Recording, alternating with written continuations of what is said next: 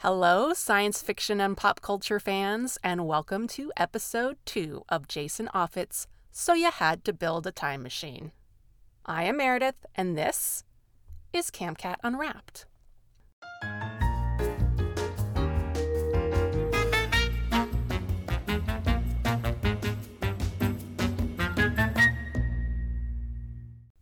Previously on So You Had to Build a Time Machine, Skid and Brick discuss the bits of their reality that keep dropping in and out, like nickel slot night at the casino. The fake haunted house Cord bought looks like it might be the real deal. And Bud Light Dave's late for work as he's somehow wound up in an alley behind All National Burger. Cord reveals his haunted house is a ripoff. Except that one time a real live scientist dropped from a hole that opened in the air 3 feet above his hallway floor. And other Dave meets a cow. Moo.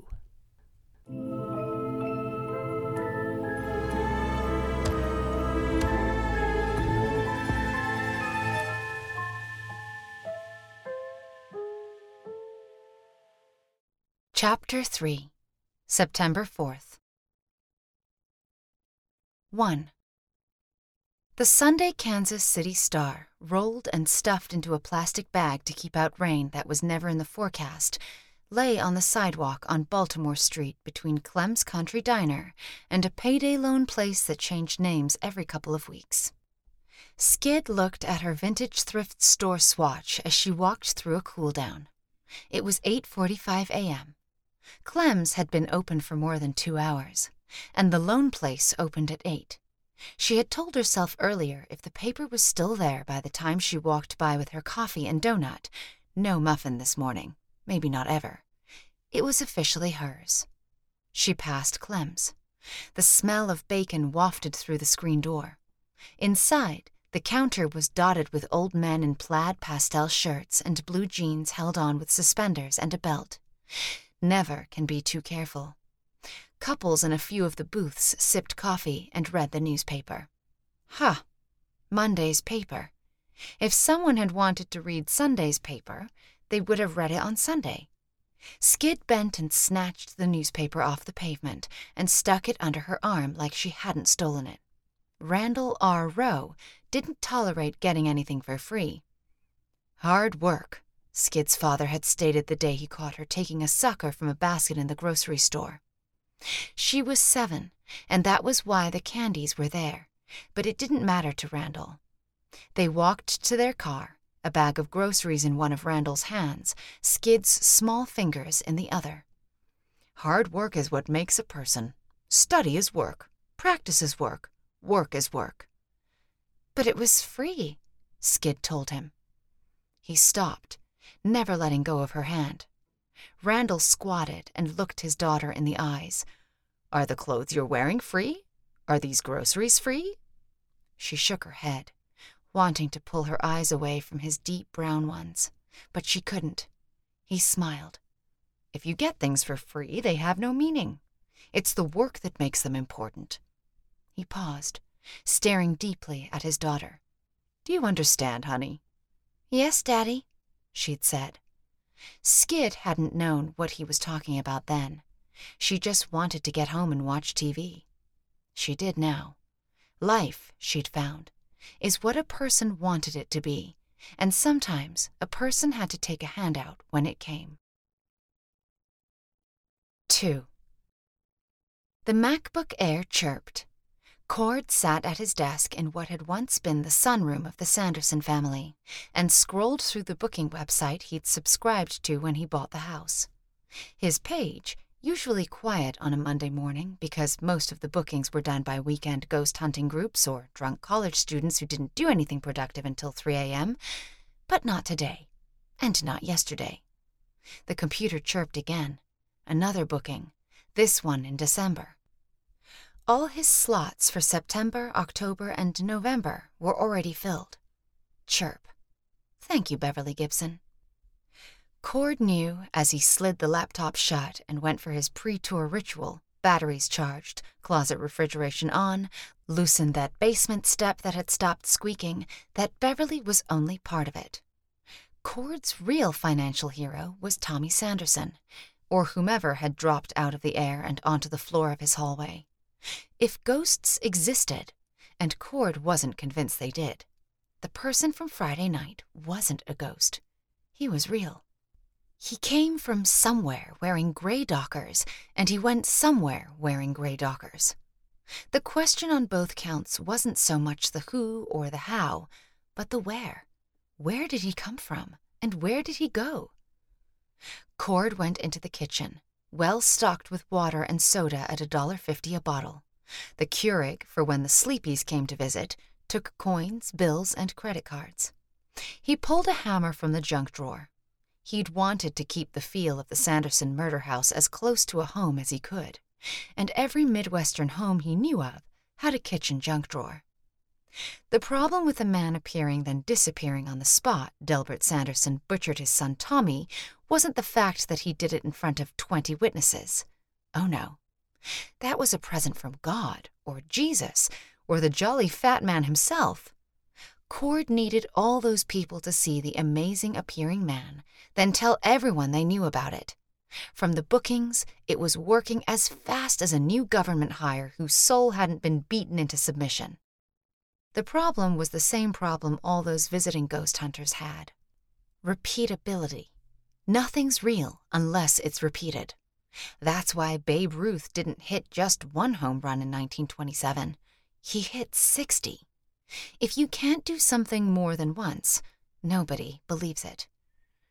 "Who are you?" Cord wondered aloud, walking down the basement steps, putting all his weight on the loose step and bouncing. Yep, the atmosphere building squeak had gone. "And what were you doing in my house?" Cord knew he had to find the amazing appearing man, and he had to find him fast. When he did, he'd have to pay the man to do the disappearing trick again, and the way visitors were clamoring to get inside the Sanderson murder house, he could afford it. 3. The day-old Sunday edition of the Kansas City Star had a problem. Not on page A1, where idiots from Washington, D.C., Germany, and Russia couldn't get their shit figured out, and not on page B1, where idiots from various local city governments couldn't get their shit figured out either.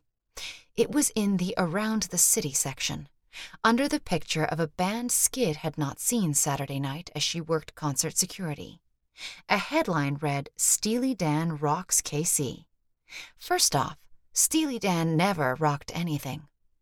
She read the first 2 paragraphs, just enough of the story to know Steely Dan apparently played from 8 to 10 p.m. at the Sprint Center, the exact time and place she'd worked. Skid glanced at the folio. September 3rd. It was the right paper. Second, I saw the Doobie Brothers. They told me Jesus was just all right. But there was that one guy. The crowd at the gate was quiet because it was the type of crowd that paid to see a 50-year-old band. Skid stood beside a ticket taker in case of trouble, although the only trouble she noticed was that management had instructed security to wear their crimson T-shirts while she wore pink nail polish. Skid hated her colors to clash. "But," the guy told the ticket taker. He was about 65 and red in the face. It could have been because of anger, or because it was hot enough for all the concert-goers to sweat Geritol. "I bought a ticket to see Steely Dan." "I'm sorry, sir, but the Doobie Brothers are playing tonight." Doobie Brothers, Steely Dan, Timbinall Boulevard, Timbinall Avenue, pink frosted muffins, chocolate frosted muffins. What the hell is going on here? "May I see the ticket, sir?" Skid said, stepping forward and holding out her hand. He gave it to her without protest. "Steely Dan, brought to you by Boulevard Brewing Company, Crossroads District, Kansas City, Missouri, 7 p.m., September 2nd. No refund." Something was wrong. And not just with the ticket. Skid felt it. She'd felt it the moment her fist connected with Bud Light Dave's nose, and that feeling hadn't gone away. Things were off, like she'd taken an afternoon nap and woken up groggy. Big Chuck, the afternoon DJ on KYYS, said this on her drive to work. "The days are strange." His voice rasped from the speakers in Skid's car. I'm not sure why, but something's not right. Has anyone else noticed an odd feeling?" She handed the ticket back.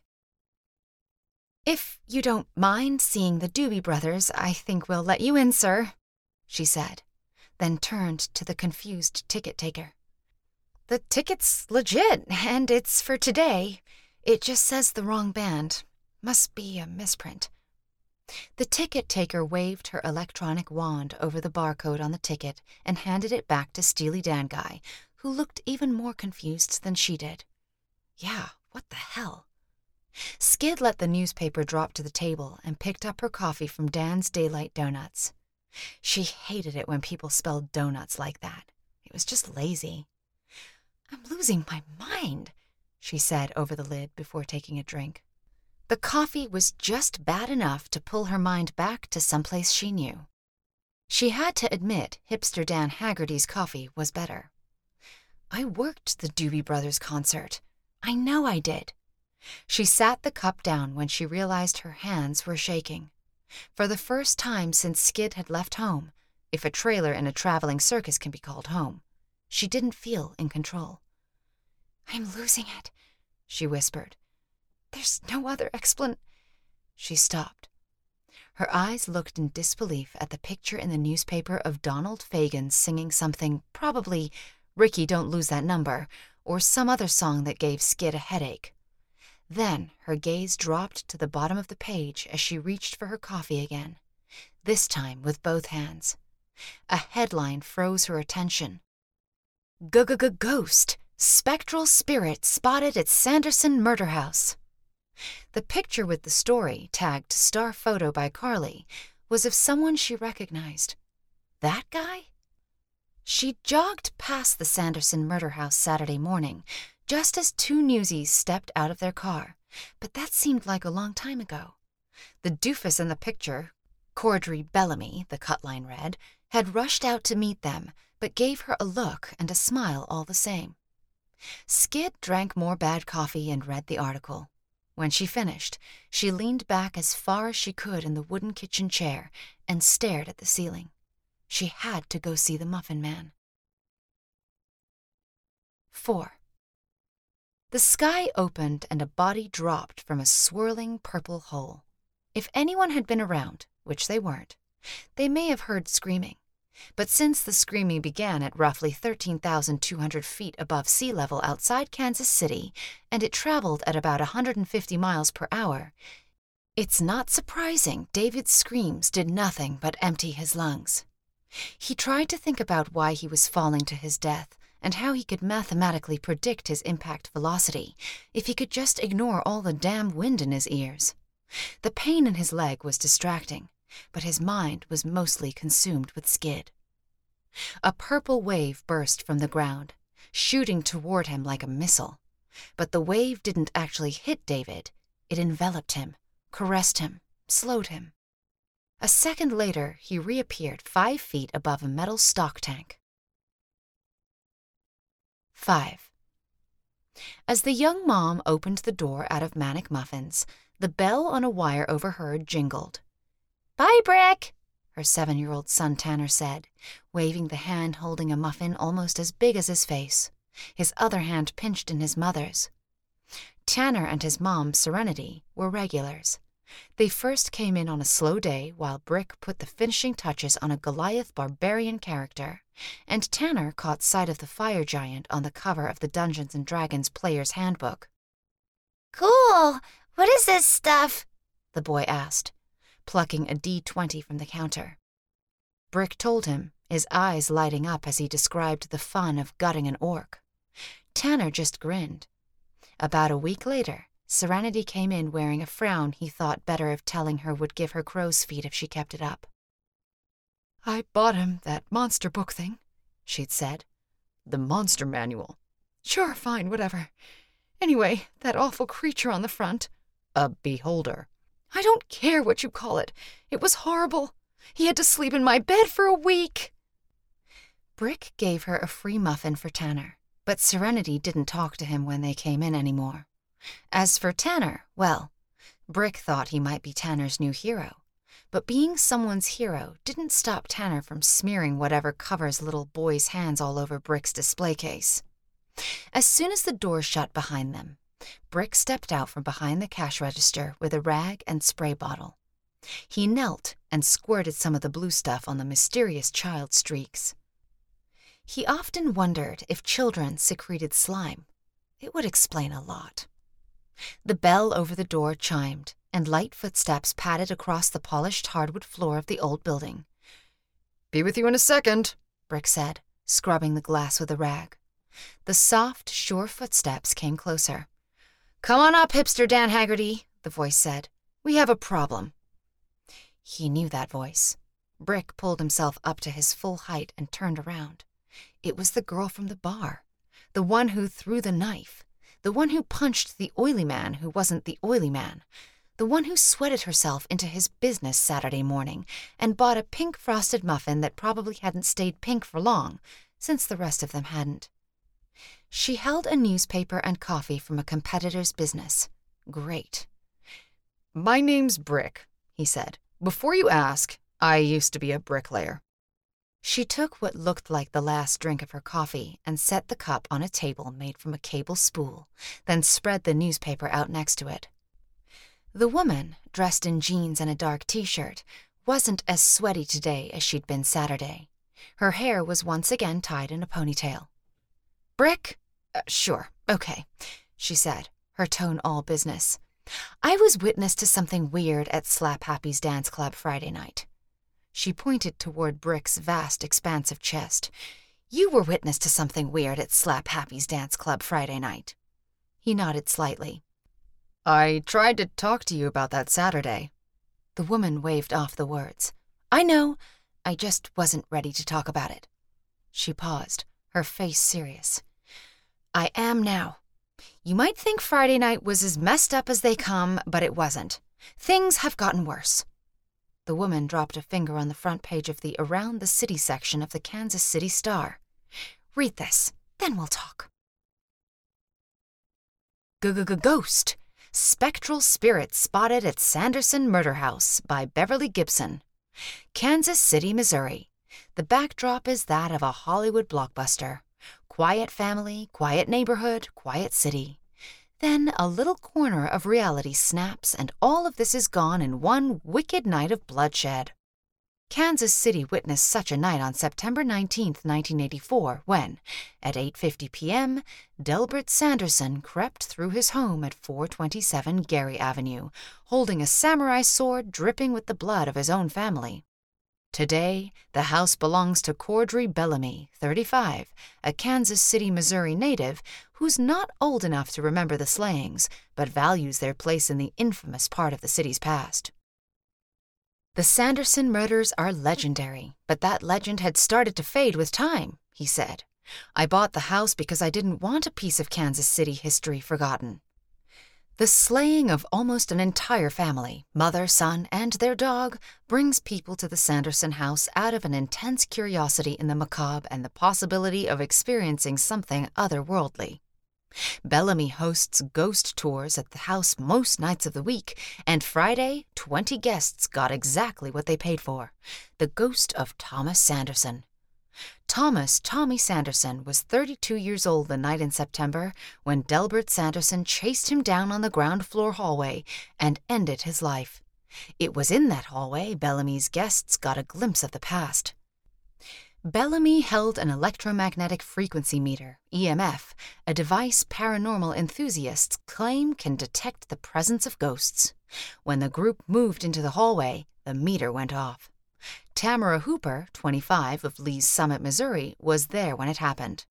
"We were all here, right here," she said, standing in the hallway Saturday morning, "and Cord's meter went all crazy." Seconds later, witnesses claim a full-bodied apparition appeared floating 2 feet in the air before it crashed onto the hardwood floor still stained with Tommy Sanderson's blood. Olin Wanker, who lived next door to the Sandersons the night of the murder, stood in the hallway with the other spectators Friday. "It was the ghost of Tommy Sanderson," he said. All 20 guests described the same entity. "A man in his 30s with brown hair, white shirt, gray pants, and a really surprised look on his face," Bellamy said. The experience, however, wasn't over just yet. Tommy Sanderson spoke to Bellamy. "Where's Skid?" Bellamy said.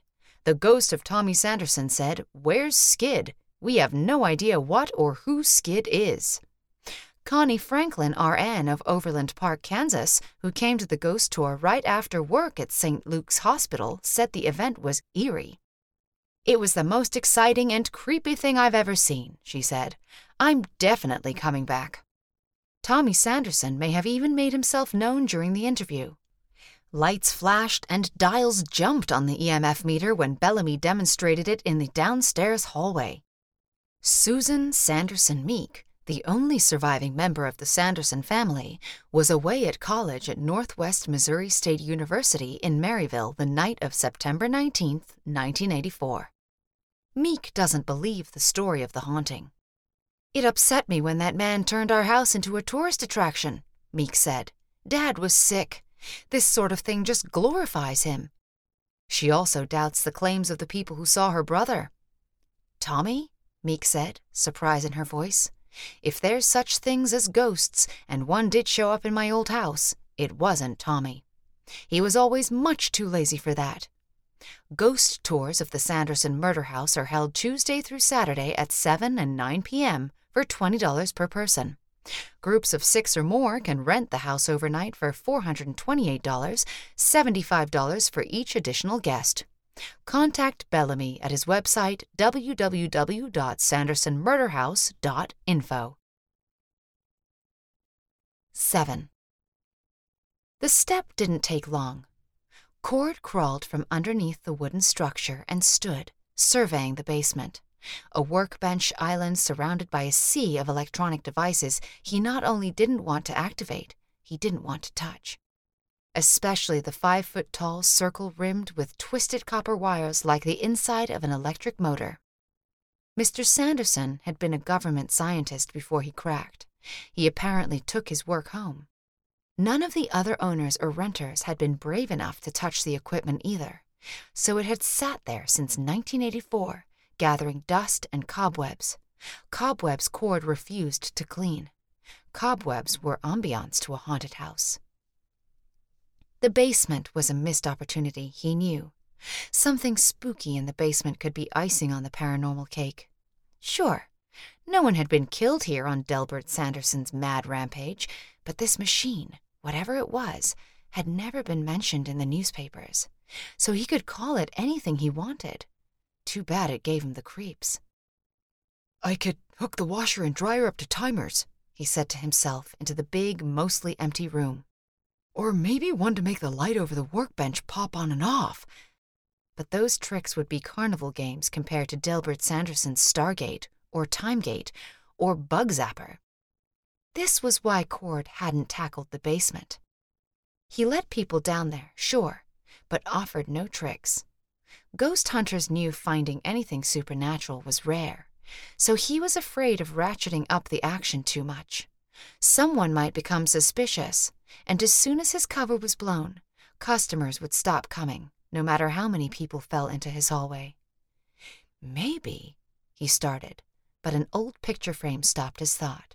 The frame that had come with the house, the one he left because it gave a feeling of authenticity, hung crookedly off a concrete screw over the workbench, the back bent, the glass dusty, but that didn't matter. The size of the thing mattered, and it was about the size of the newspaper section that sat upstairs on the kitchen table. "Hey."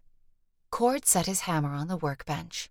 Lifting the frame off the screw, careful not to drop the glass onto the concrete floor, he took it upstairs. The step, third from the bottom, groaned as he walked over it. Success! If the newspaper fit, he'd hang it by the front door, just like restaurants do when they get a good review. The Star story made his haunted house legitimate, but this would make it legitimate for visitors from out of town, telling them they were in an honest-to-God haunted house. He stepped into the kitchen and pushed the basement door closed with his foot. It swung shut quietly. Gotta work on that, too. If it creaks, they freak.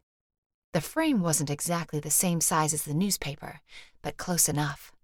A grin wiped across Cord's face. "I'm just going to clean you," he said, laying the frame on the table and lifting the paper. "And you'll fit just like this." He flipped the newspaper section and set it face first on the glass. Eyes stared at him from the back page. "Holy shit!" 8. Brick nodded slightly and turned to page D2, his eyes jumping to D3 before flipping the pages again.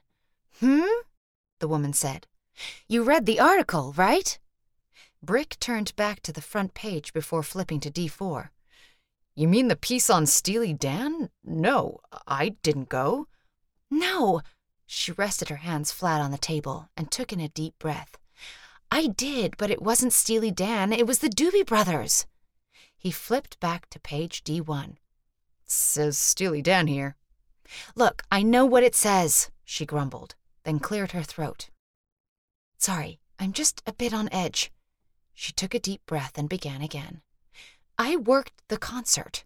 I heard them play China Grove. Steely Dan doesn't play China Grove. The Doobie Brothers play China Grove. I might not like it, but that's reality."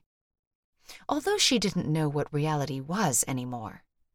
Brick lowered the paper enough to look at her, his eyes dark under those bushy eyebrows. "Then why does it say here it was Steely Dan?" He pulled the paper back up and flipped to page D6. She lowered her voice. "Why does a full-grown human simply vanish?"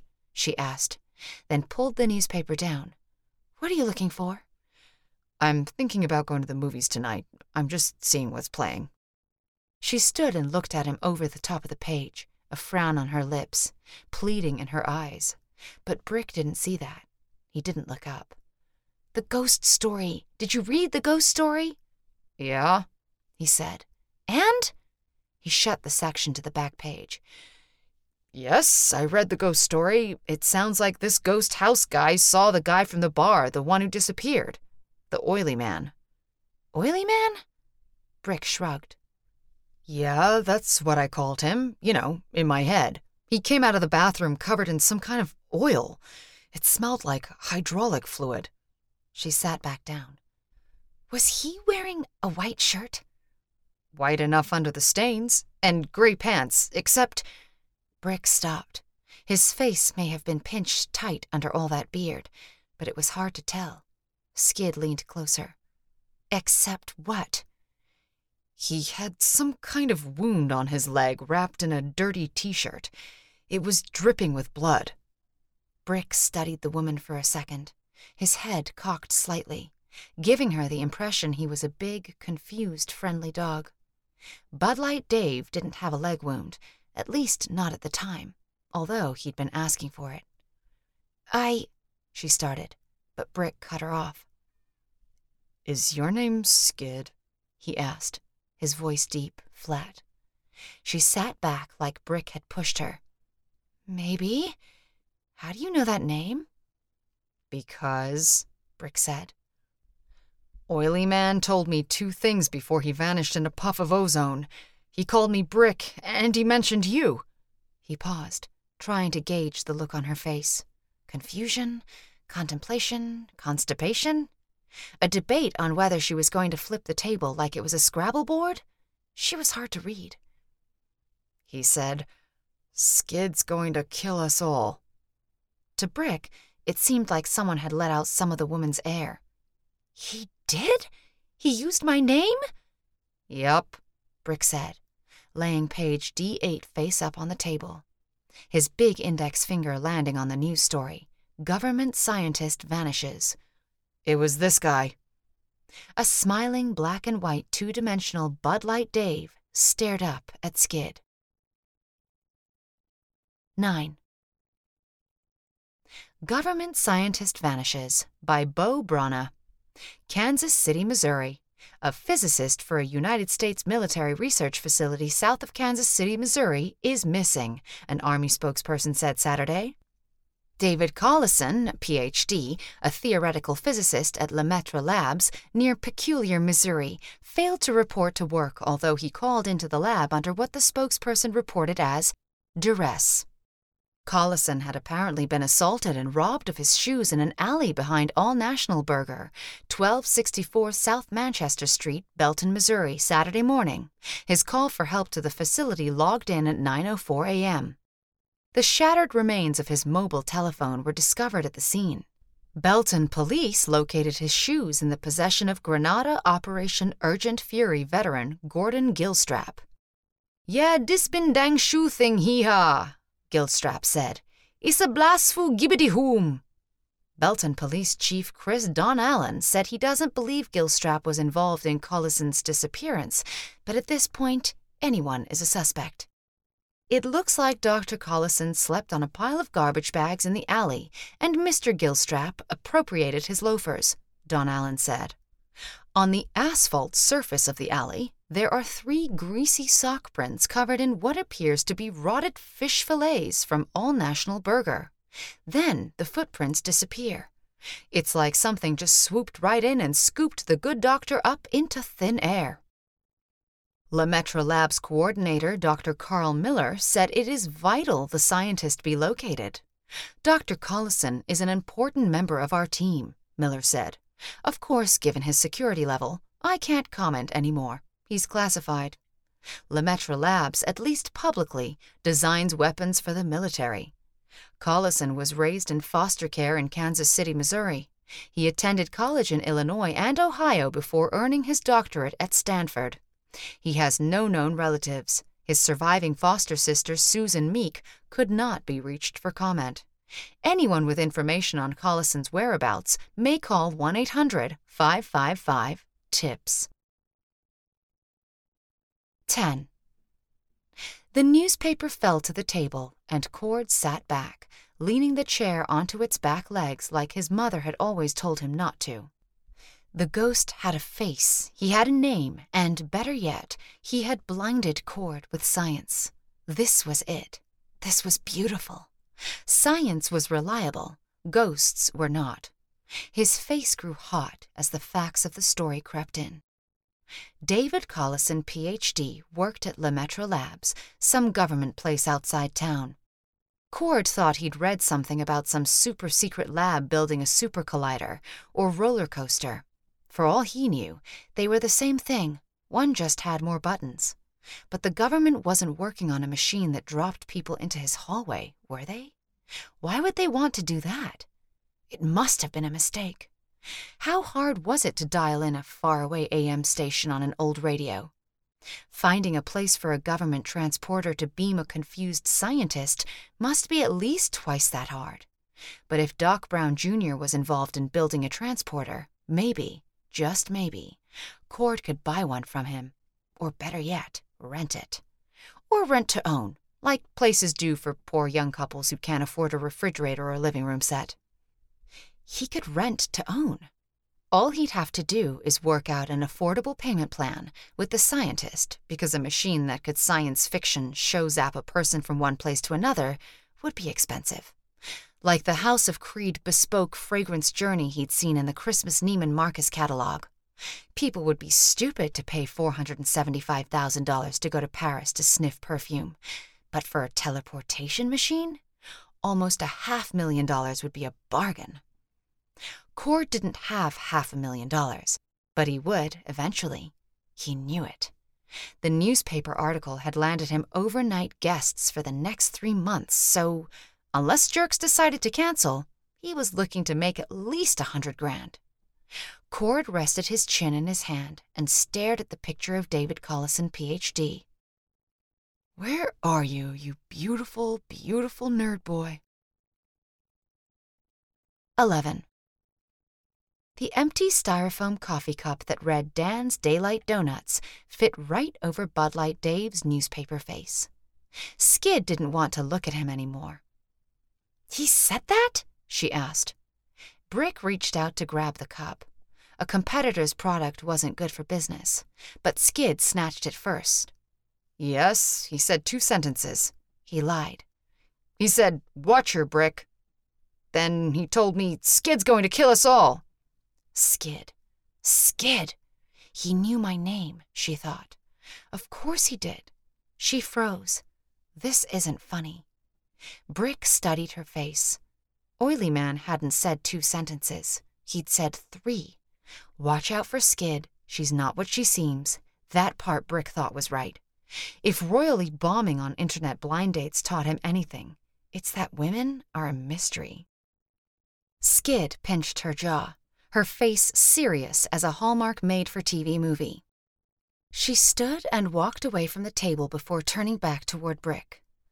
"Things are wrong," she said, punching one hand into the other for an effect she didn't need.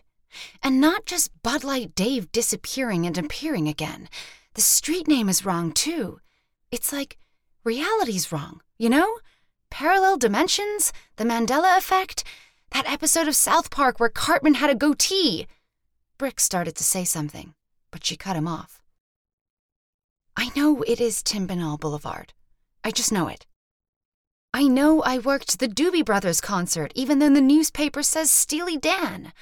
She snatched the newspaper and held it up to Brick. "And I know this asshole tried to hit on me Friday night, then disappeared. Maybe something paranormal is happening. The Mothman guy, John Keel, called them window areas. Her eyes grew large, like in a Keane painting. Brick didn't like where this was going. "What is it?" he asked. She turned the newspaper page around. "What's the name of the paper?" "Watch out for Skid." "The Kansas City Star? Why?" Skid slapped it back onto the spool table, her finger on the folio. Brick read, "The Kansas City Times." "Whoa." "Yeah," she said, turning and beckoning him with both hands. "Put out your clothes sign. We have to go talk to this murder house guy. Now. Like right now." Brick didn't move. "Please?" 12. David's head was underwater only a few seconds. He hit the surface of the tank 138 miles per hour slower than when he'd appeared high enough in the troposphere he could have seen his house. His foot hit the bottom of the metal tank in slow motion. Then he shoved upward, breaking the surface and scaring the hell out of 15 head of cattle. "Moo!" They lowed in unison and scattered. Although cattle don't really scatter, one starts to run and the others follow. "Oh, shit!" he wheezed as he grabbed the sides of the tank with both hands, trying to steady himself. His heart pounded. "What is this?" The cattle, mostly polled Hereford and a few roans, forgot what startled them and began to slowly walk back toward the tank. David pushed himself to standing, trying to gather what breath his body would allow. He winced when he put weight on his injured left leg, then quickly shifted the weight to his right. "Hey, you cows!" he growled. "Why don't you go away?" The lead bovine stopped and looked at David with dark brown eyes. "Moo?" A farm. David had landed on a farm. Of course. Cows, idiot. A dusty red pickup was parked near the stock tank on the opposite side of a barbed wire fence. A John Deere tractor pulling a cultivator moved in the distance behind it. David pulled air into his lungs and pushed it out slowly. This is not cool. Things began to fall into his head. The things that had happened since the waves began swooping in and dropping him all over the universe. The pig people with swords, the mushroom people, what he did to Carl, the explosion, Skid. He grimaced. This was all Skid's fault. No, he realized. It was all Carl's fault.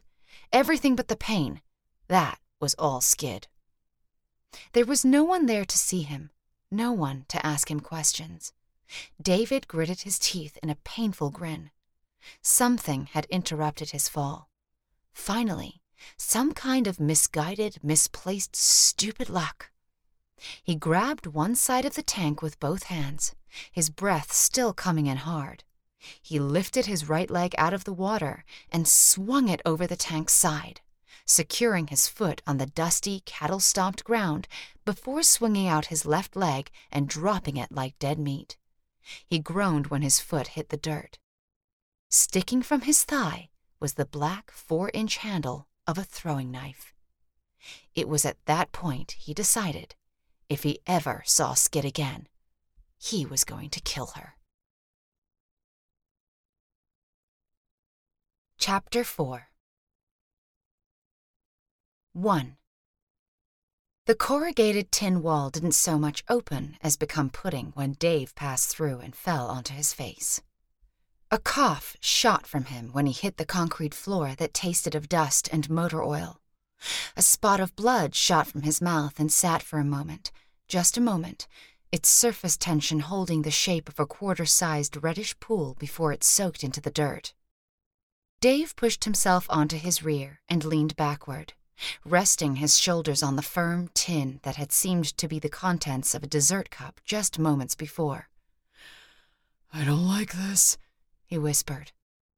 This dirty tin shop, the hallway with all those people looking down at him, the bar with the pretty dark-haired girl who punched him in the face, these were connected somehow. Hello? He said into the great empty space. His voice echoed slightly. A bird, startled by Dave's voice, fluttered near the high A-frame ceiling. A sparrow or barn swallow, most likely. Light came from the crack between the large rolling doors on 3 sides of the cavernous room. Other light leaked in through nail holes that had long ago lost their nails. So, it was daytime, he supposed. He also supposed that, apart from the bird, he was alone. Come on, take a breath. Relax, relax. He closed his eyes and breathed slowly, purposefully, trying to clear his thoughts like the corporate meditation guy brought in by Carl had showed them to do. How much money did Carl spend on that guy? He looked like Jesus. He shook his head, dislodging the thought. Breathe, Dave, breathe. In, out. In, out. Friday. Something had happened Friday. The experiment had been on track. Dave worked late every night for the past 2 months to make sure the collider would be online September 2nd, Saturday. He dotted I's, crossed T's, and caught a major flaw in Carl's math that may have shut down the whole project for another 6 months. And Carl was, what? Furious. Carl was furious. I don't need some kid telling me my math's wrong, Carl shouted at Dave during the launch meeting late Friday afternoon. Especially one I hired just because I owed his daddy a favor. Dave flushed at the jab. It wasn't fair. Carl's mistake, and it was a mistake, would send the experiment in a direction no one on the team wanted to go.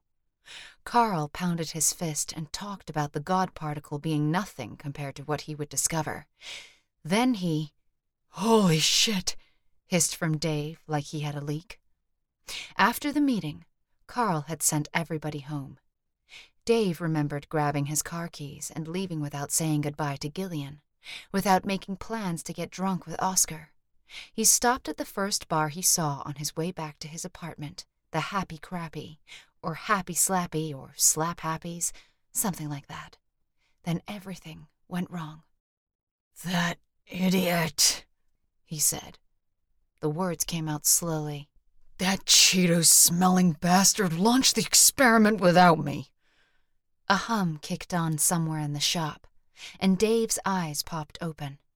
He lifted himself onto stiff legs and walked toward the hum. It came from a hideous, blocky avocado green 1960s model refrigerator. He turned, taking in the entire structure for the first time. Air compressor, drill press, workbench, arc welder, table saw, and the fridge. A beer fridge. Hey, he said, his voice echoing through the old machine shed. I know this place. 2. Light streamed into Manic Muffins through its plate glass windows. A shadow of the window art, Muffin Monday all week long, showed on the polished original hardwood floors. The real estate agent had told Brick the building had been a general store, then a haberdashery in its early days before more modern shops like a hairdresser and Tammy's Tanning Oasis moved in and covered those glorious floors with black and white tiles. He had stripped the tiles and carefully brought back the luster of the wood floors during the remodel. Brick also took down the suspended ceiling to discover pressed copper. However, when he looked up, the beautiful pressed copper from another era was now tin. "Come on," Skid said, stepping away from the table, waving him toward her like he was a puppy. Brick didn't move. "What did you say your name was, Rick?" Brick, he said, his voice soft. His eyes fell from the tin ceiling and onto Skid. unless you'd rather call me Chauncey. No. Her face pinched, like she'd bitten into something sour. "That's not going to happen."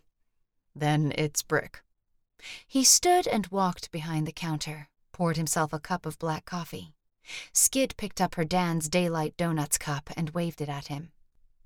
Brick leaned over the display case and considered this woman, about 5'6", who carried herself like 12th level fighter mage. What do you hope to find at the murder house? He asked. "I don't know," she said, as she walked up to the display case and set the cup in front of him. But Bud Light Dave was there. He fell out of the air in front of 21 witnesses after he'd vanished from Slap Happy's. A look of realization swept across her face. "Right after I punched him. Do you think—" Brick shook his head. Seriously? He blew across the top of his recycled cup before snapping a plastic lid over it. I think whatever this guy was working on at this government lab, it's pretty important. A missing persons case doesn't hit the press for days unless it involves a kid, but his did the next day. Although, if I were you, I'd put some thought into why he warned me not to trust you. I sure am. She pried the lid off the cup and pushed it toward him. Brick stared at her. "I am thinking about that," she said, taking the cup behind the counter. She turned sideways to slip behind the mass that was Brick and poured her own coffee. "I'm also thinking about why you saw the same guy, but not the same guy. Why he vanished from the bar. Why he appeared back in the bar." Before he even disappeared the first time. "Yeah." Brick nodded. That's what threw me off. After he disappeared from the bathroom, I walked back into the bar and saw you talking to him. Then you punched him. "He said something offensive." Skid took a slow sip of coffee. "This keeps getting weirder. Why do you think he showed up in the murder house?" Brick shook his head. I don't know. Maybe things are just random, or maybe he has some connection there. Uh-huh. Yeah, maybe. She took another sip. "Your coffee's better than Dan's Daylight Donuts." He turned his head to look at her, expecting something to be different. Her hair, the color of her shirt. Maybe she would have turned into an elf or something. Nothing. She looked the same. I know, he said. Dave uses store brand. He noticed Skid's eyes were bloodshot. Not sleeping well? He asked. She nodded. Me neither. The last time I looked, my ceiling was copper, Brick said. Had been for probably 150 years. Now it's tin. I don't like this. Whatever is happening, for whatever reason, it's not fun. Ceiling's copper again, Brick. Brick looked up. She was right. 3. Cord hung the newspaper in the entrance hall right next to the front door. Unlike the time he tried to build a birdhouse for his mom in 8th grade shop class, this looked just like he'd pictured it in his head. He stood, admiring the headline. Well, not the headline. The word in 48-point font read, "Ghost." The editor who wrote that watched too much Scooby-Doo, although Cord knew too much Scooby-Doo wasn't possible. He liked the subhead, "Spectral Spirit Spotted at Sanderson Murder House." Thank you, reporter Beverly Gibson, he said, but the stupid grin slid from his face. He'd been too much in the moment Saturday morning. He hadn't even asked for her telephone number. It didn't matter. With the amount of wannabe Ghostbusters who'd already paid for an overnight stay months in advance, he had plenty of time to meet nice girls. A bit of movement through the front window broke his thoughts. People walked by his house often. It was in a residential neighborhood, after all. The crazy few even jogged by, like that girl in black who'd bebopped past Sunday when Beverly Gibson and the one-named photographer showed up. But it was 10 a.m. on a workday. He leaned closer to the window. 2 people walked up Gary Avenue in the direction of his house, which shouldn't have been odd. Cord's door got knocks from the occasional salesman, sometimes from even a kid hawking band candy, and a mailman woman person still delivered door to door here, but these 2 were none of those.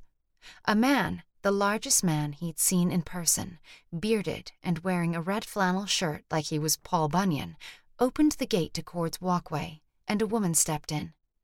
She could have been a normal-sized human, or even tall. But in the man's shadow, this woman with dark hair tied in a ponytail looked like a middle schooler. "What are you doing?"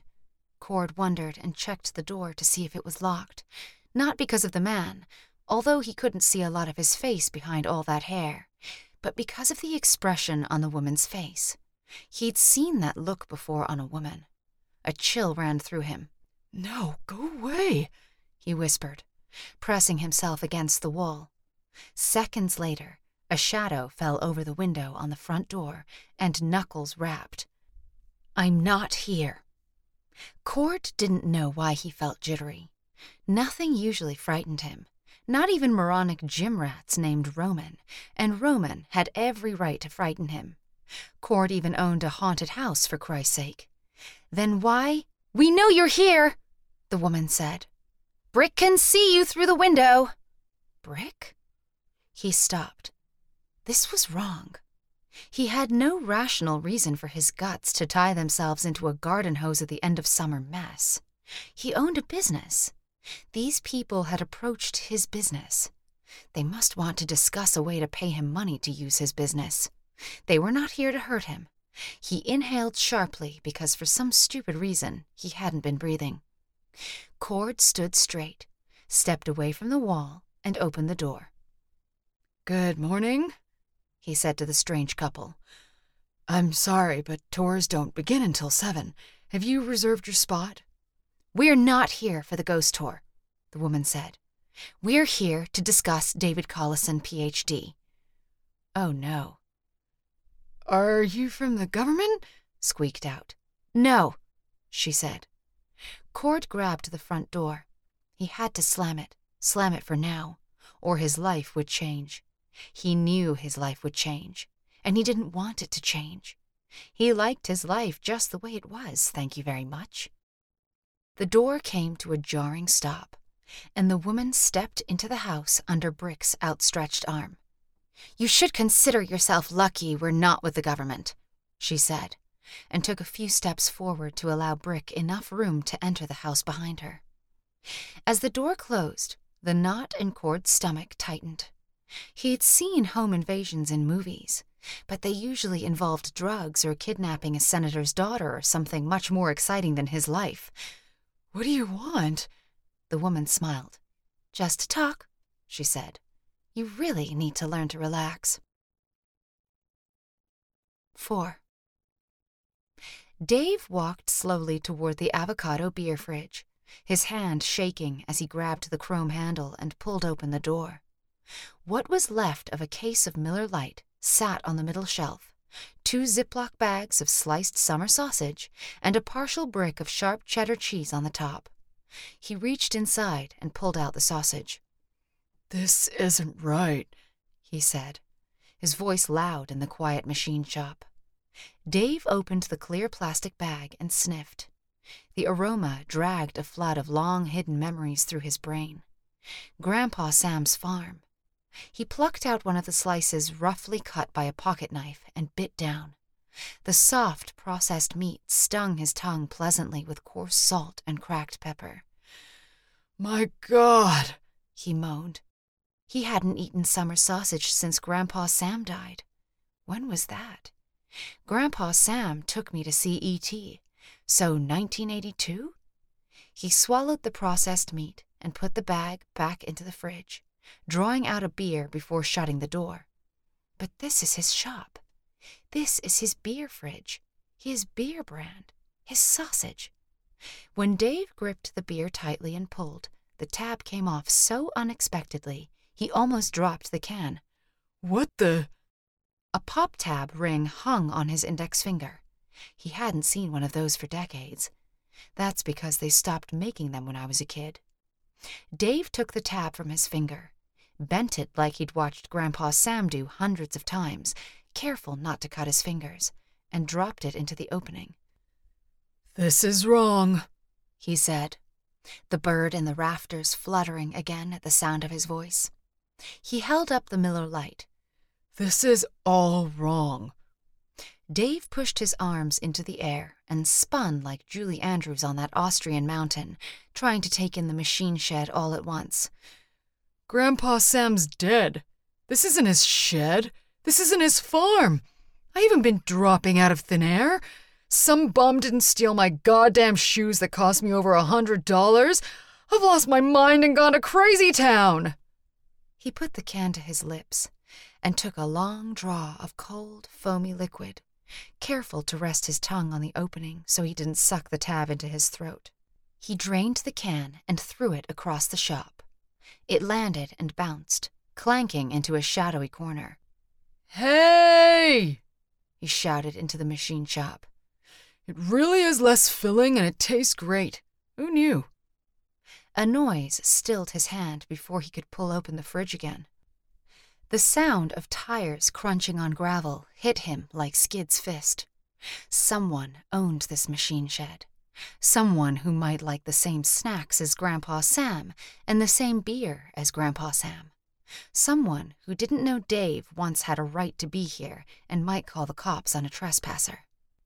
He padded to the nearest door on sock feet, leaned in to peer through the crack. What he saw almost dropped him back onto the dirty concrete floor. A man in oil-stained key overalls stepped down from a dusty brown 1980 Ford Ranger and spat tobacco juice. Levy Garrett, came from Dave's mouth, although he didn't realize he'd said it. The passenger door popped open, and a sandy-haired boy, about 8 years old, slid onto the gravel drive, his white E.T. t-shirt clean, except for a dark Dog and Suds root beer stain over Elliot's face. Dave knew that shirt. He knew that stain. They were both his. He also remembered the last time he wore that shirt, the day Grandpa Sam died. Dear God, he whispered. 1982. 5.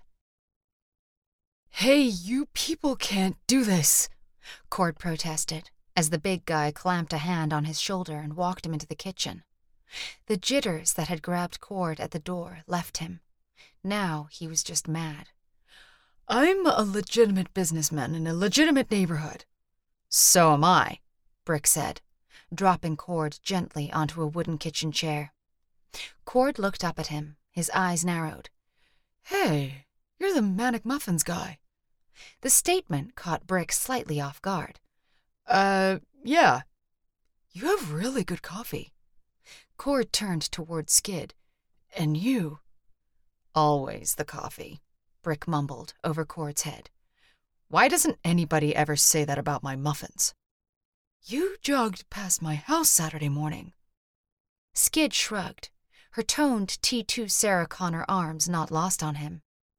I'm sure lots of people do. He put on the car salesman's smile that won him Employee of the Month 6 times in a row at the dealership. I never forget a face, at least not one as striking as yours. Brick shook his head. Don't. Cord's smile turned into a grin. Oh, wow. So are you two, Nope, Brick said. I don't really know her, just well enough that using the words striking and face in the same sentence isn't the best idea. While he said this, Brick contemplated the flowery 1970s linoleum in Skid's pink Hello Kitty shoes. Nope, he didn't know this woman at all. Skid turned a kitchen chair backward and plopped down. "Now, Cordry," she said through a smile. "Why—" "How do you know my name?" he interrupted. She draped her arms over the back of the chair and rested her chin on them. "I read Sunday's paper." Skid's grin faded slightly. "It's Cord." A hand the size of a Stephen King hardback slapped against the table. Cord jerked backward and almost fell. "This isn't about you. This is about the scientist," Brick said, not shouting, but at the same time shouting. "We all saw him on the same night, and he teleported somewhere each time. Teleported right in front of us." Brick stood and folded his arms, which, whether he intended it to or not, made him look even bigger. Cord pulled his cell phone from his pocket and activated the screen. "I've just dialed 911, he said. "My finger is about a quarter-inch away from hitting another 1. You two have about 30 seconds to convince me not to call the cops. So far—" Skid's hand shot out faster than Cord could react and snatched the phone from him. "Please stop," she said, her voice calm. She slowly pushed herself from the table and stood, slipping the phone in her back pocket. "Something weird started happening to us the night we all met Dave." Her eyes bore into Cord's. Little things. Street names changed. The name of the newspaper changed. The band I remember seeing Saturday night wasn't the band that played by Sunday morning. Muffin frosting changed. Brick dropped his hands into his jeans pockets. "How'd it taste?" She waved him off. "Delicious, very chocolatey. What we want to know," she continued, "is what is Dave Collison, Ph.D.'s connection to this house, and do you expect him back?" "Back?" Cord barked a laugh. "Back? I don't know that guy. I have no idea how he got here. I was conducting a ghost tour and he just dropped out of the air. I have no idea if he's coming back, but— Do you guys smell that?" Brick sniffed and nudged his hairy head at Cord. "Do you have an air purifier?" 6. Grandpa Sam. Dave tried to force himself to relax, but his chest had pulled too tight for that. Grandpa Sam died on the day Dave spilled root beer on his E.T. shirt. The memory filled Dave's head in a flash. After he spilled his soda, Grandpa Sam had laughed, pushed a wad of Levi Garrett chewing tobacco into his cheek, and got out of the truck, only to take a few steps, clutch his chest like Jonathan Kent, and fall dead onto the dusty gravel drive. Dave's screams echoed in his head. He had rushed back to the truck and grabbed the CB radio mic, trying to reach anybody to come and help. Dave peeled his face away from the crack between the door and the wall, tears running down his face. "Nope," he said, turning and walking into the middle of the shop, the dusty concrete dotted with his sock footprints. "I'm not going through that again." He stopped and looked to the ceiling, the rafters and shadows. "Why the hell am I here?" The bird chirped. "I wasn't talking to you." There'd been no scream from outside. Not yet. "Maybe I remember wrong." But he knew his brain was trying to lessen the impact of his grandfather dying in front of him for a second time. The day he died was the day Dave felt the world drop away. It was the reason he would follow his foster father's path into physics and try to solve time, to figure out a way to go back and warn Grandpa Sam he was going to die. Theoretically, the super collider he worked with could create mini black holes that would supply the extreme gravity needed to disrupt time. If only. The feel inside the shed changed, like static electricity had suddenly flooded the air. "No," fell out of his mouth, and he rushed toward the beer fridge, stuffing the bags of summer sausage and cheese into his pants pocket and looping a finger into the plastic yolk on a six-pack of Miller Lite. The wave must be on its way, and he didn't know when he'd eat again. He'd barely shut the door when the air freshener smell grew heavy and enveloped him. The little Dave outside screamed. Big Dave, no longer there to hear it. 7. Silence. Skid and Brick stared into the hall that went from the kitchen to the front room. Cord sat at the table, his hand cupped as if he still held the cell phone Skid had confiscated. Ahem, Cord said. Skid held a finger to her lips, then turned to Brick. You feel that? She asked. He nodded. Feel what? Cord wanted to stand with them, but he felt like he was in the principal's office. Change in air pressure, Brick said, taking a step toward the hallway. Like a storm's coming. Storm? Cord finally stood. What do you mean, storm? It's just like what it felt like when Bud Light Dave vanished in Slap Happy's, Skid said, ignoring Cord. The air's heavy. Same smell, too. It's coming from the hall. This was getting even weirder. That's where the guy appeared. Or it could be anything, Brick said.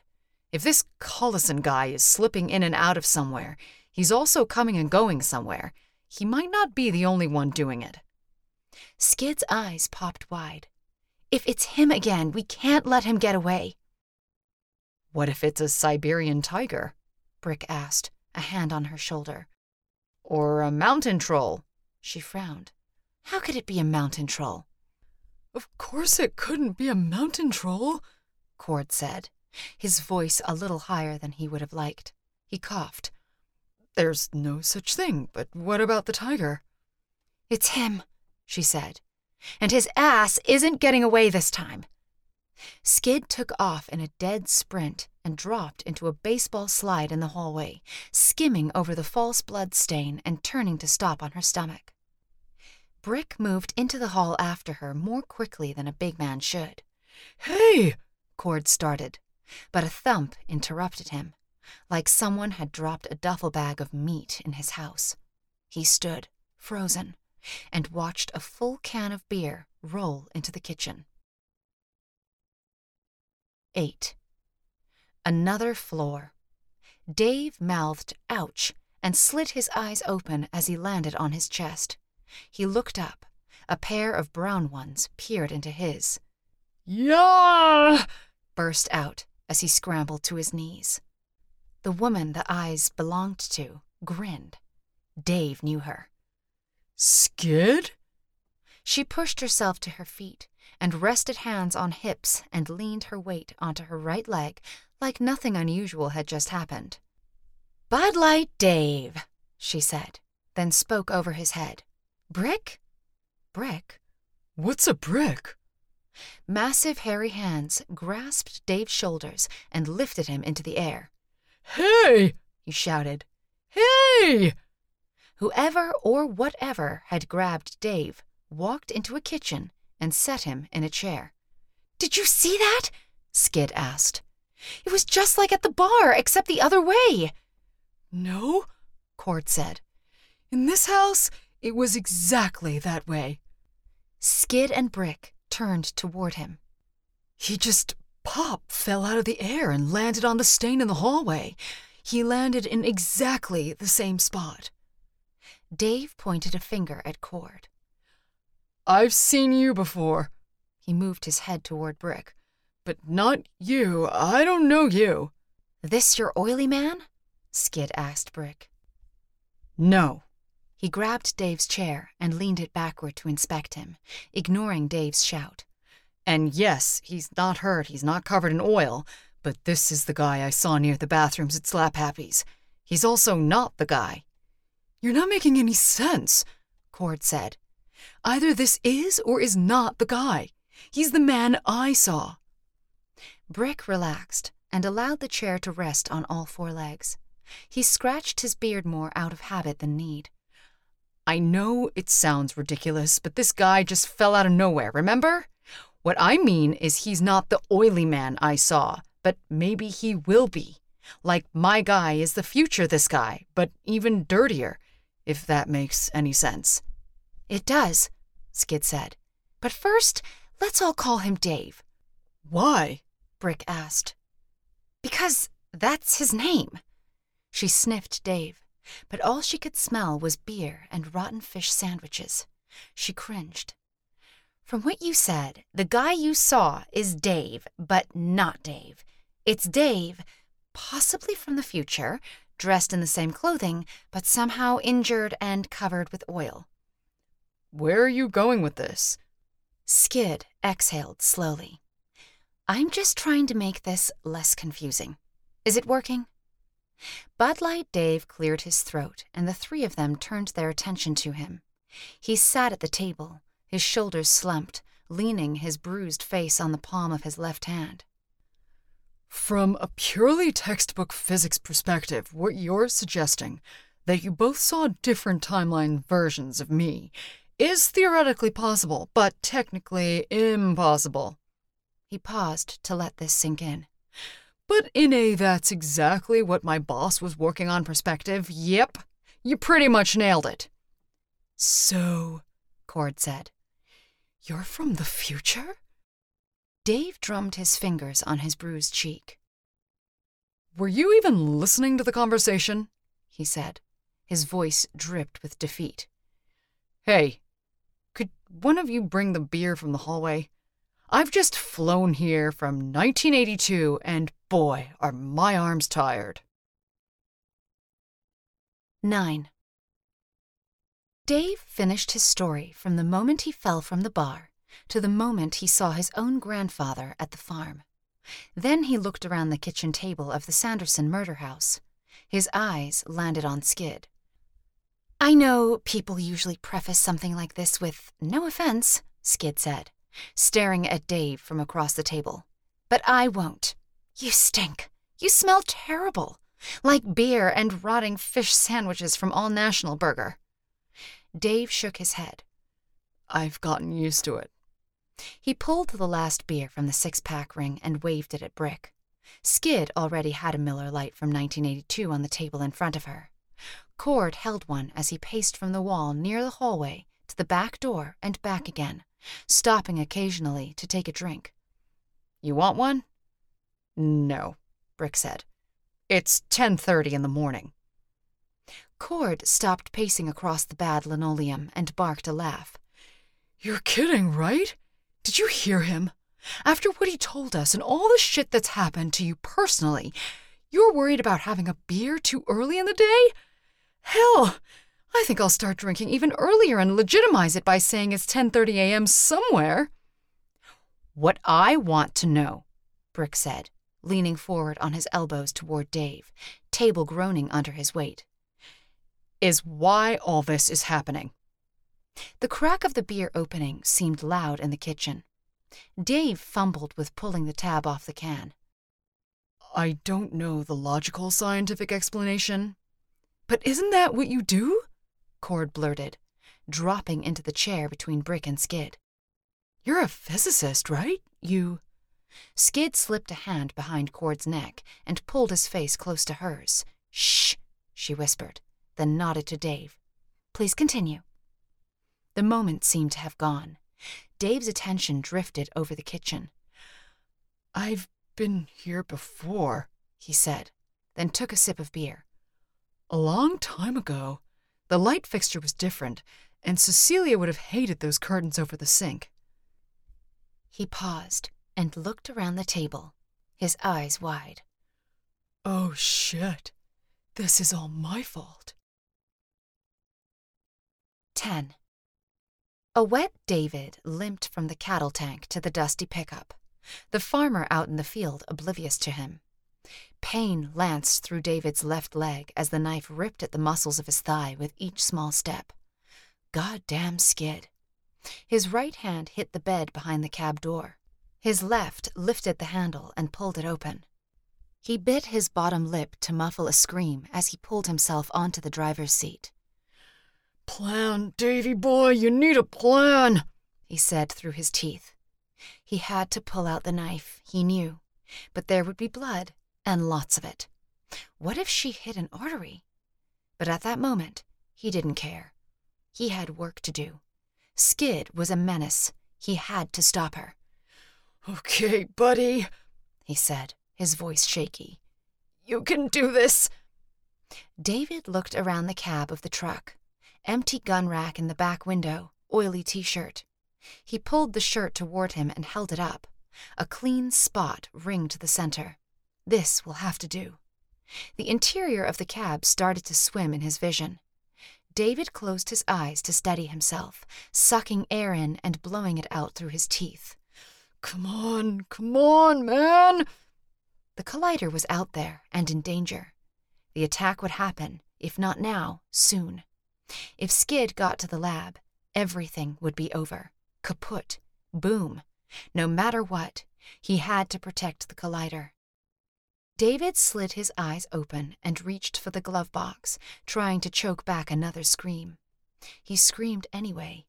A lighter, leather gloves, insurance card, pens with seed company logos, pliers, a half-empty box of ammo. If the farmer were anything like Grandpa Sam, this glove compartment would hold something else he needed. He squeezed the compartment release. Jackpot. David reached in and pulled out a half-empty pint bottle of Windsor Canadian whiskey. "Hello, farmer's friend," he said as he unscrewed the lid. "You're going to keep me from having my leg amputated." He took a swig from the bottle, the whiskey burning as it went down, then gently tipped it on either side of the knife.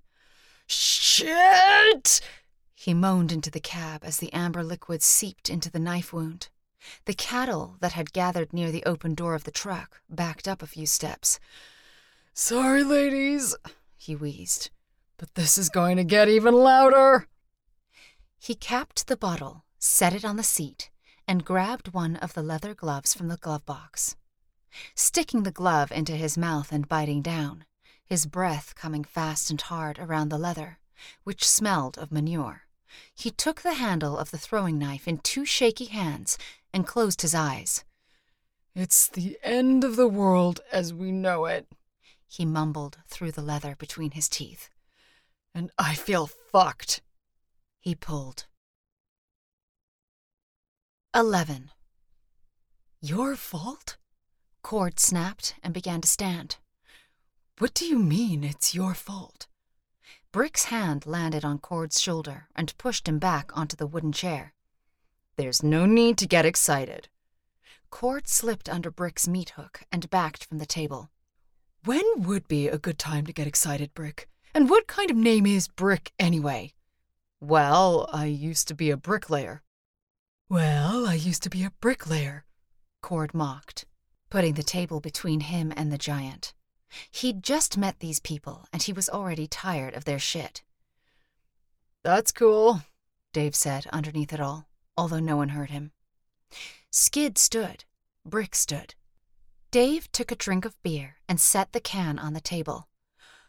"I'm the calmest person here," he said, "and I just time traveled to the day my foster grandfather died." He pulled 2 Ziploc bags from his docker's pockets and laid them gently on the table. "I have summer sausage and sharp cheddar cheese from 1982. They're kind of smashed from me falling on them, but I'm willing to share if you have more beer." Jesus, Cord thought. I should be charging these people. This is gold. Skid sat next to Dave and pulled open the Ziploc that contained the sausage. What did you mean when you said this was your fault? "Do you know who I am?" He looked around the table and laughed. "Wow, that sounded really Kardashian. Do you know who I am? I'm so sorry." Something in the air had changed. Cord sniffed, but only the smell of summer sausage wafted around the table. Brick pulled a slice from the bag. "Beer?" Skid said, looking up at him. "God damn it." Cord stomped from the refrigerator and put a Boulevard Pale Ale in front of Dave. "Hey, thanks." Dave's eyebrows furrowed slightly, like he tried to remember something he couldn't. "I don't think I got your name." "Cord." Dave smiled. "Hey, Skid, Brick, Cord, and I got stuck with Dave. I think it's—" Cord opened his mouth, but Skid cut him off. "You're David Collison, Ph.D. she said, over hands gripped into a single fist atop the table. "You're a theoretical physicist at Lemaitre Labs near Peculiar, Missouri, where you've worked on weapons for the government. You grew up around Kansas City, got your doctorate from Stanford, and your only surviving relative is a foster sister named Susan." Hey, Cord said, but everyone ignored him. Dave tried not to look directly at anyone as he took a drink of beer. Skid and Brick remained silent in the murder house kitchen. hey! Cord said again. That's impressive, Dave said, ignoring Cord again. but what about Susan? Do you know her last name? "It started with an M, I think," Skid said. "Mink? Monk?" Meek. Brick drummed his fingers on the table. I'm pretty sure it was Meek. We read about her in the newspaper story on your disappearance. Dave started to speak, but Cord cut him off. Hey! He said, the word coming out like it had way more syllables than it did. Meek is her married name. She's a Sanderson. Skid and Brick looked at him. I'm not an idiot. Cord turned toward Dave. You used to live here, didn't you? Dave took a long pull of the bottle before setting it back onto the table. I did. The foster system moved me to a new house in 1984 after Delbert killed Cecilia and Tommy. I was staying the night with a friend. Dave took a long breath before speaking again. I never saw Susan again after that. Oh, wow. Brick took another piece of nearly brand new 40-year-old sausage and leaned back in his chair. Skid stood and stepped closer to Dave. "And you don't work on weapons." She bent close to his ear and whispered, "You work on something that can disrupt space-time, don't you?" He turned. Her brown eyes burned into his. Yes, he said, his voice equally as soft. But I can't talk about it. My work is as classified as the Roswell crash. What? Erupted from Cord. Dave winced. I've said too much. I'll go to prison if anyone finds out. Not just Don't Bend Over in the Shower prison, but Leavenworth Federal Penitentiary. That's serious. Skid grabbed the back of Dave's chair and turned him to face her. "It's not just you. Reality is changing. Things we know to be true are now false. It's like we're in a choose-your-story book and some idiot is reading it."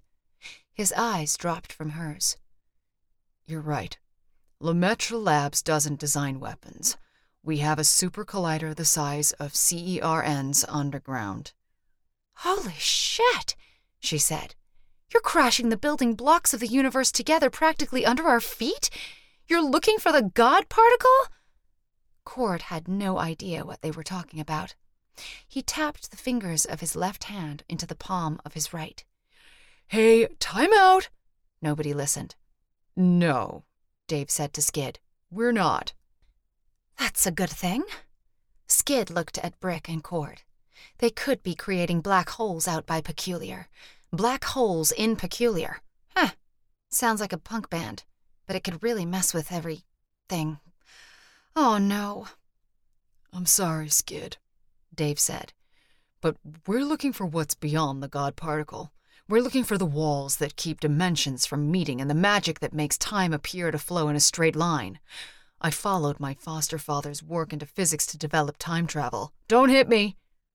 Cord picked up the beer in front of Dave and took a drink. I think I saw this on Doctor Who, he said. I left work Friday, Dave said to no one and everyone. Our boss, Carl, was pissed at me and ordered everyone on the project to leave. I'd found some problems with his math, as in intersecting dimensions problems, and I left. So? Brick asked. Dave became as grave as a tombstone. I never logged out of the system. It takes at least 2 people to log in for the machine to work. Carl must have used it after I left. For some reason I can't pin down, he knowingly used it with the bad math. He stopped for long enough to pry his beer from Cord's fist. Everyone sat quietly and watched him chug the rest of the bottle. He wouldn't have been able to do this if he was the only person logged in. Brick frowned. Well, If this Carl used the machine, it should have affected him too, right? Dave stood and walked to the refrigerator for another beer. He drank half of it before turning back to the group at the table. Yeah, no, I don't know, maybe. Cord pulled out a chair and sank into it. All he wanted to do was make money in an innocent enough con, then these people showed up. But why are you the one popping in and out of reality and not him? Skid asked. A number of reasons. Carl's equations totally screwed things up, Dave said, then looked around the table. By things, I mean colliding realities and intersecting moments in time. If we were looking for the God particle, we'd have sucked the Earth into a black hole of our own creation and wouldn't be having this conversation. But what Carl did is shredding our physical existence. But why you? Skid asked. That still doesn't explain why you're vanishing and reappearing, and why we recognize reality is changing when no one else seems to notice. Why has this brought us all to this house? The smile on Dave's bruised face had no humor behind it. I guess you haven't been in the basement. He nodded toward Cord. Is the equipment still down there? Cord swallowed hard. Yeah? Dave stood and walked across the kitchen floor to the basement door he hadn't opened in more than 30 years.